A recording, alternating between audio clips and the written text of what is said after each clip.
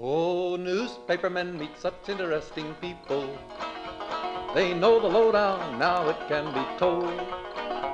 I'll tell you quite reliably off the record about some charming people I have known. For I meet politicians and grafters by the score, killers plain and fancy, it's really quite a bore. Oh, newspapermen meet such interesting people. They wallow in corruption, crime and gore. Ting-a-ling-ling, city desk, full the press, extra, extra, read all about it, it's a mess, meets the test. Oh, newspapermen meet such interesting people. It's wonderful to represent the press. This is the Media Project, which is a half hour of commentary and analysis of the news media issues of the week, and we invite you to join us as we analyze all of that. I'm Rex Smith, editor-at-large of the Times-Union. I am here with some terrific colleagues, Dr. Alan Chartock, the CEO of Northeast Public Radio, investigative journalist Rosemary Armao, and Judy Patrick, Vice President of the New York Press Association and the longtime former editor of the Daily Gazette of Schenectady. So we invite you to join us as we talk about some of the issues here. Dr. Chartock, I might ask you, we have, as we speak, two debates down, one presidential, one vice presidential, where we have had journalists in the fore. You have any thoughts about debate moderation? I think you've done some of that in your time. What do you think about how the moderators have done? Well, I think clearly the first debate was uncontrollable because Trump was just not letting up. And that left a terrible void. And he lost that debate because of his mouth. And nobody could have controlled him, in my opinion. The second debate, we have an experienced journalist, and she could have done a little bit better in terms of stopping people when they say, well, I just want to finish. No, you don't finish. You have your time, and when you're done with your time, that's it. So I think it's tough, and I think the rules coming out of this are probably going to get changed somehow. So, Rosemary, what about the other role for journalists, post-debate analysis? How do you rate the work that we saw in television and beyond? Yeah, I think journalists are wasted MCs, as a matter of fact. Susan Page last night had a series of terrific questions. They were crafted, they were to the point, they were great, and they were totally ignored by the two participants who just used the finishing of the question as an excuse to go off and tell whatever story they wanted to, and that includes both of them. So I think they're totally wasted as MCs. Better to get like a game show host, I think, might be able to control them better. The post-analysis has been great, but it's really one-sided. In order to get a real picture of what happened, I switch. I go from MSNBC to Fox, back to CNN. I read the Times. I read the Washington Post. And then I feel like I really have an idea of what happened. Mm-hmm. Judy, you have some thoughts about the debate as a process in our democracy? Yeah, I agree that the concept is very good. I think Susan Page, a newspaper journalist, did a great job of writing good questions. But how good is a question if nobody answers it? Right. And I think she could have done a far better job of reining in the participants when it comes to running over time. I know people who have moderated debates know this is a common problem at debates, that politicians somehow think it's okay to just run over their time. But last night there was way too much, thank you, Vice President Pence, without success. We talked about this last night watching it. If you were the moderator, if you were Susan Page, and yes, Pence did it more, but she did it too, what would you have done? I mean, if it were someone who was a friend, you'd just say, shut the hell up. But what do you do when it's the vice president and then a powerful senator? I almost think that the debate commission tells these moderators that there are certain things they can and cannot do because they do seem to have their hands tied behind their back. What would I have done? I would have said, hang on a minute, and be a little bit more authoritative. A third-grade teacher could have reined that in better than these two moderators have done. I think there comes a point where you need to take a step back, which Susan Page could have done. By the way, Susan Page is an old friend of mine. She was my predecessor on the Brookhaven beat on Long Island when I was a young reporter at Newsday, and she had already gone off to the Washington Bureau of Newsday at that time. But Susan could have jumped in there the way that actually Chris Wallace did, though without much success because he had Donald Trump on the court. But to take a step back and say, let me just say, Mr. Vice President, you are repeatedly going over the time allotment. I want to ask you to stop that and to respect the rules. I think you take a deep breath, take a step back, and try to reset. And it's true that Senator Harris did it a bit, but the Vice President over and over and over again was going on. And I think she needs to, sort of like a yellow card in soccer, a warning, here's what you need to do. You have to stop this. So that's just one thing. But overall, I think the best idea so far of the show is Rosemary suggesting a game show host. There we go. Reporters are so used to asking questions that they don't get answers to. It's a common problem. It happens far too much, especially at the national level. And for local and state reporters, I think they can do a better job nailing down politicians or public officials to try to get them to actually answer the question. It seems to be like this is accepted in national politics. Print reporters want to cover everything. So Wallace had 6 subjects. Last night she had 9, and there's no follow-up questions. And she's saying, okay, you have 15 seconds to answer that. Come on. It's impossible. So I think that if they had pared it down, if she had focused in on 1 or maybe 2 topics, we would have gotten a better debate. You're right, but then there comes the criticism, oh, well, she didn't do anything about, fill in the blank. She didn't ask any questions. Oh, yeah, you can't win. You can't win. It's something that I think everybody understands, that there are rules and then there are what we call the secret rules. The rules, of course, are very specific. They're all laid out in advance. But the background rules are what people say to them. This is the role of the moderator, and that we don't have any access to. The president is now saying he is not going to show up with the virtual debate. New plans were announced by the debate commission. He says, I'm not going to waste my time for virtual debate. So we may have seen, we'll see how this actually plays out, but we may have seen the last of debating. Oh, no, that's such a loss. Well, it's a loss for television. Think of the revenue that comes in. Maybe there's not enough advertising revenue because they take so few breaks, but it certainly is a loss in terms of viewership.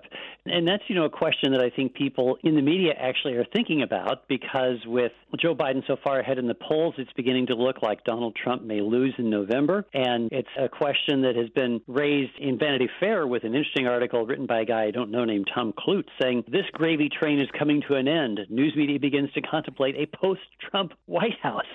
What will be the impact on the news media, do you think, if there is no Donald Trump? As Richard Nixon might have said, no Trump to kick around anymore. Dr. Chartock, would you like to address that? Well, we have never, here at WAMC Public Radio, have never seen as much money coming in as quickly as we have seen during a fund drive. And don't think that hasn't crossed my mind a couple of times. But trust me, I'll take it. We'll do it the old-fashioned way, one step at a time.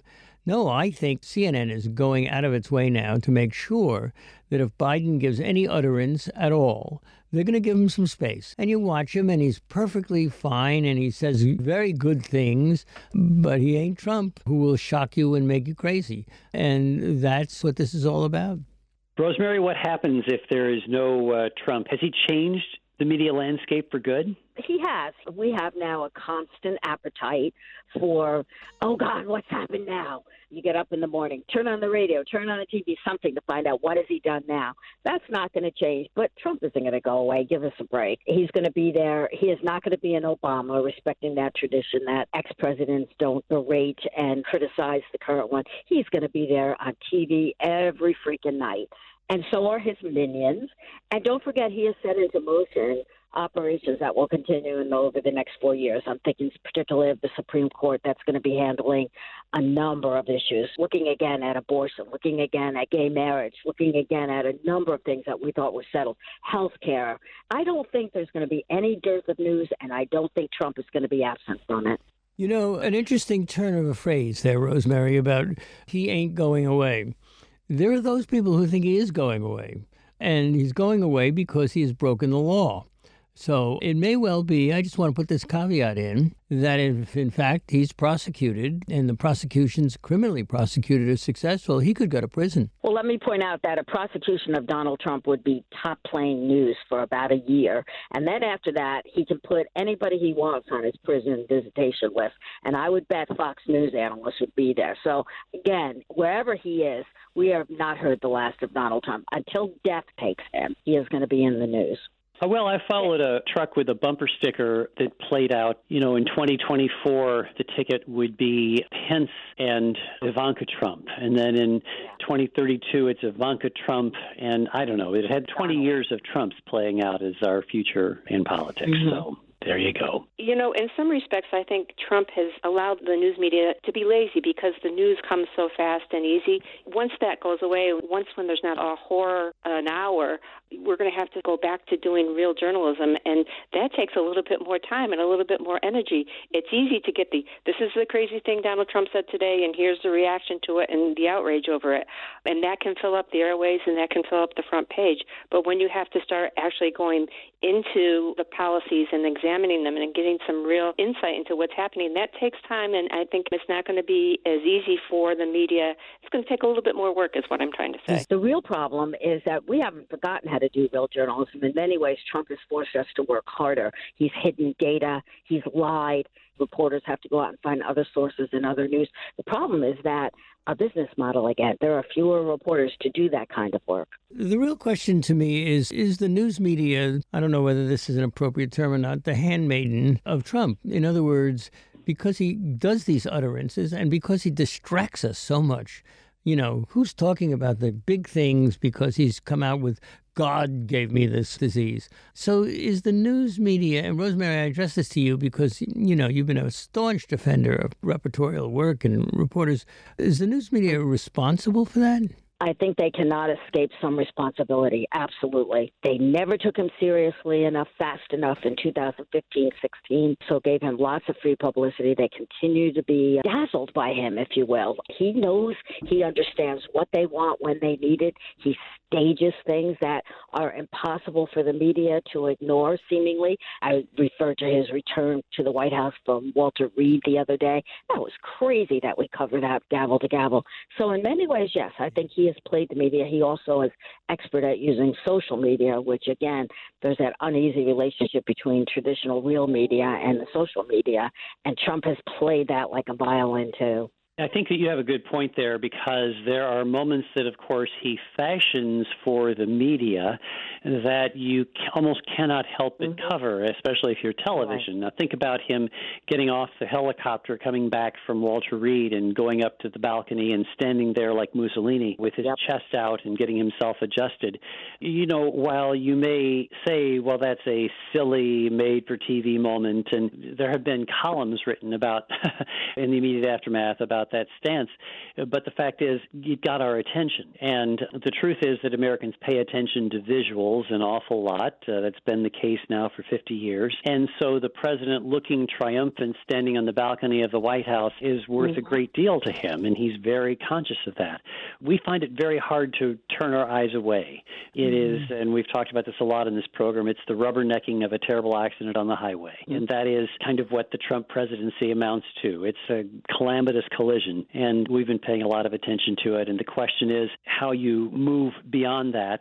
Certainly, you could say it's going to be good for Fox News because with a Biden in the White House, Fox News is going to have a ripe target every day to take cracks at, even if they're little primetime entertainers, Laura Ingraham and Sean Hannity and, the dude with the bow tie, even if they don't have their buddy anymore in the White House. Yeah. But, our wonderful producer here, Christina, was talking to me this morning and saying, can you really believe the amount of attention that was given to the fly on the top of the vice president's head, of Pence's head, during the debate? I mean, it was as if the fly was the major star of the debate.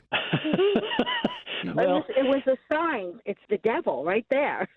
Do you remember when Obama had an interview and there was a fly bothering when he reached out and smashed it?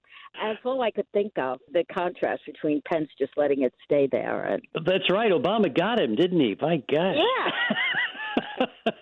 Well, my analogy. If you were a Buddhist, you probably didn't like it, but okay. Well, we will miss such things as Laura Ingram's amazing turn when stories don't align with reality. When the president tested positive for coronavirus, here's what Laura Ingram said. The fact that it took him this long, frankly, to get a positive test should be reassuring to people. He's met thousands and thousands of people over the last 6 months. So it was really good news, she said, that he finally, he fought it off as long as he could, but he finally got a positive test. And, maybe we can do without that kind of balderdash. I'm trying to think of the right word for that. Judy, what were you about to say? Right. Well, this continues our discussion from last week where we talked about how you really have to hold Fox to account for their reckless disregard for the health and safety of Americans. They've got to be held accountable for it. But I also wanted to say the president really is controlling the message and controlling the media. Now that he has the virus, he thinks he's cured, he doesn't think he's contagious, but his only contact with us has been these videos he releases on social media. He's entirely bypassing the media, and I feel like I'm in a fascist country because the media isn't involved, and this is truly scary. I agree. You're right, Judy. You really are. If you're one of the reporters assigned to cover the White House, of course, at this point you have to be concerned about your health because we have had at least 3 reporters connected to the White House who are infected with coronavirus. The wife of New York Times correspondent Michael Shear has been infected.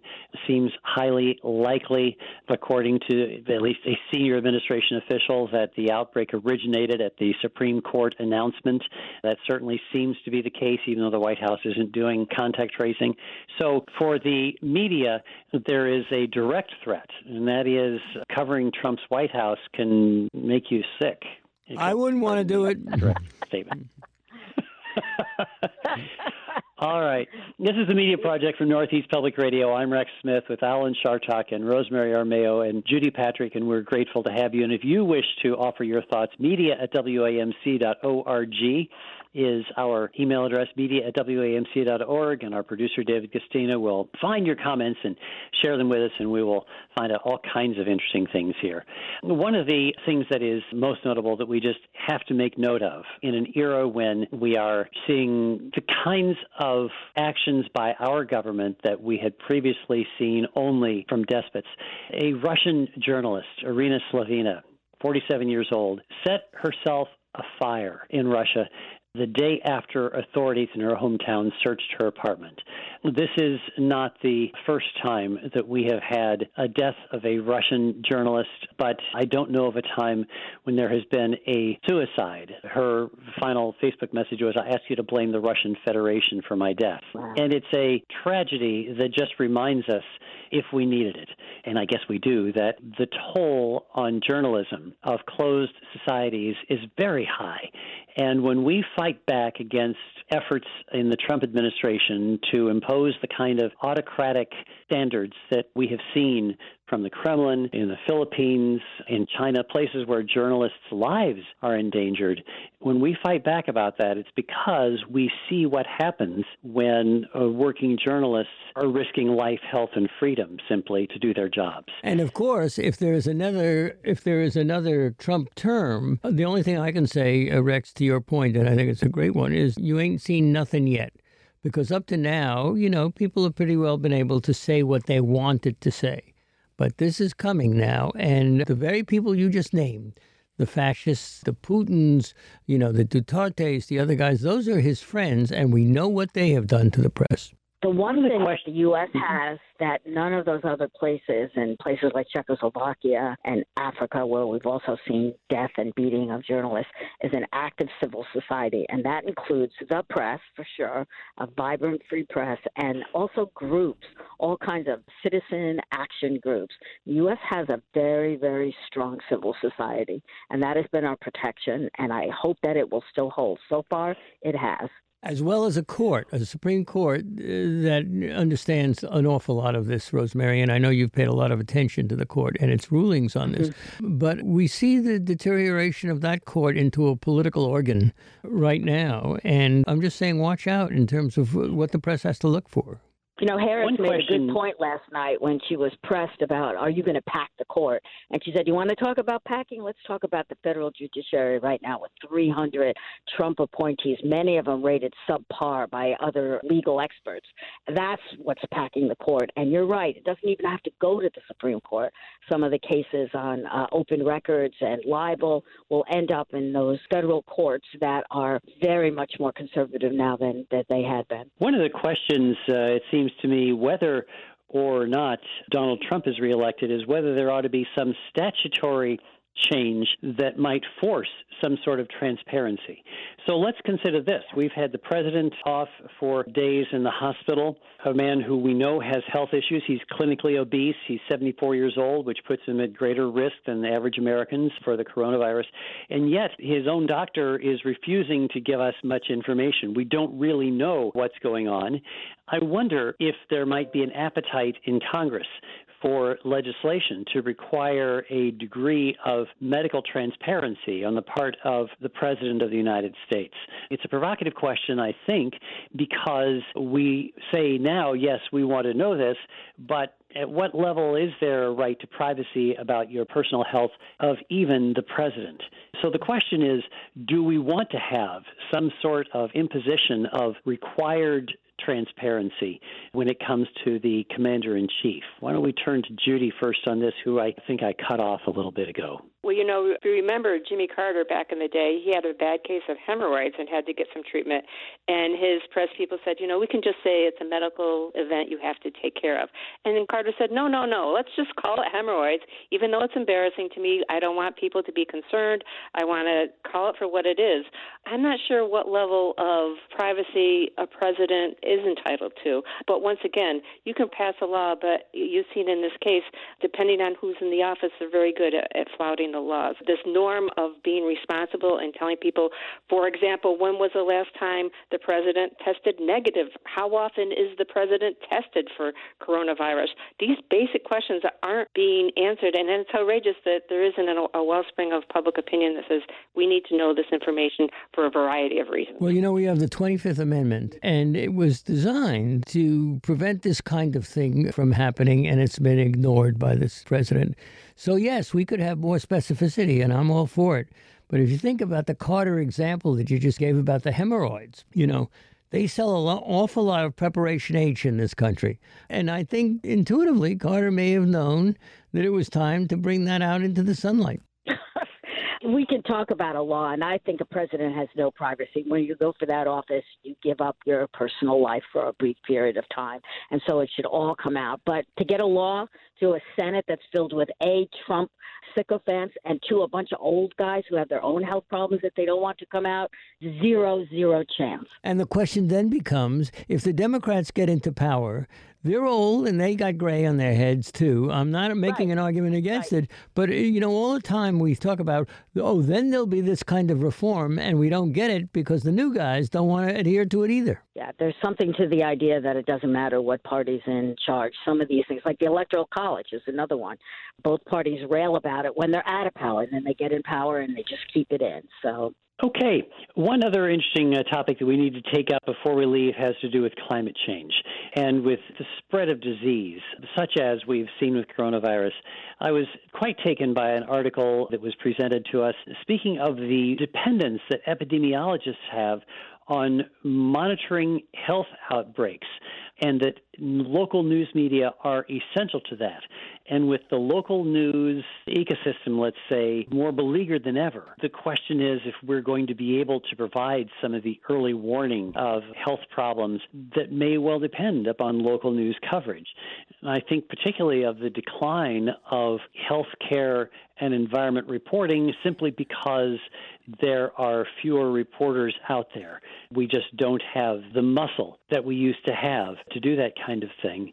I don't know what the solution to this is, but it does seem as though we're going to find detecting the next disease outbreak, finding the flaws in the new elements where our environment is decaying. I think we're going to find it more difficult to do all of that because of the decline of local news. Yep.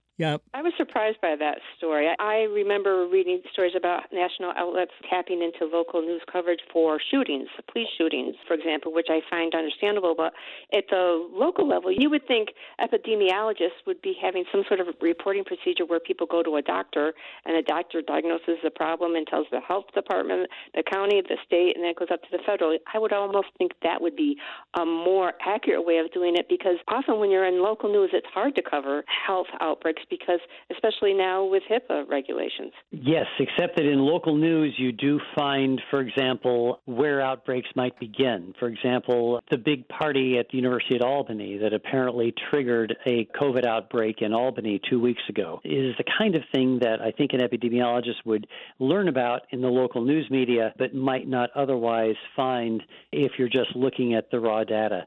So it turns, yes, I was surprised, too, to learn from this reporting with epidemiologists that media reports are one of the best and earliest sources of outbreak information. Mm-hmm. So, Alan will think that it's self-serving, but we can say that, our health depends upon local media being strong, right? Sure. A reporter covering the UN or WHO would also help. We don't have regular coverage of that either. As we've downsized and receded, there are all kinds of gaps in the coverage. It's kind of frightening.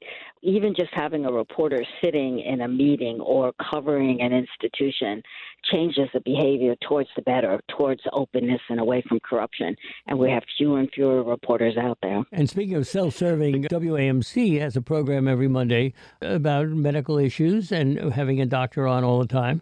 And Rex, I'm very proud of the job we're doing educating the public about each of these diseases. Well, it has two doctors on every time. The other one would be you, of course, Doctor. No, not lately. It's Dr. Ray Graff now. Oh, that's right. Ray is taking over that. How about that? Dr. Ray Graff, yes. It's a wonderful thing. All right. We have run out of time for our show this week. I'm afraid that is the Media Project. I'm Rex Smith, and on behalf of Alan Chartock and Judy Patrick and Rosemary Armao and our producer, David Gustina, we thank you for joining us and hope you'll come back again next week for the Media Project. Now, newspapermen are such interesting people. They used to work like hell just for romance. But finally, the movies notwithstanding, they all got tired of patches on their pants. The Media Project is a production of WAMC Northeast Public Radio. Alan Chartock is CEO of WAMC, Professor Emeritus at the State University of New York, commentator, columnist, and author. Rex Smith is Editor-at-Large of the Times-Union. Judy Patrick is the Vice President for Editorial Development for the New York Press Association. And Rosemary Armao is an investigative journalist and former chair of the Department of Journalism at the University at Albany. You can listen to or podcast The Media Project anytime at WAMC.org or just download the WAMC app for your iPhone or Android at the Play Store today. Thanks for listening. Their policy's an acrobatic thing. They claim to represent the common people. It's funny, Wall Street never has complained. Ah, but publishers have worries, for publishers must go to working folks for readers and to big shots for their dough. Now publishers are such interesting people. It could be prostitution, I don't know. Ting-a-ling-a-ling, circulation, ting-a-ling-a-ling, advertising, get those readers, get that payoff. What a headache, what a mess. Oh, publishers are such interesting people. Let's give 3 cheers for freedom of the press.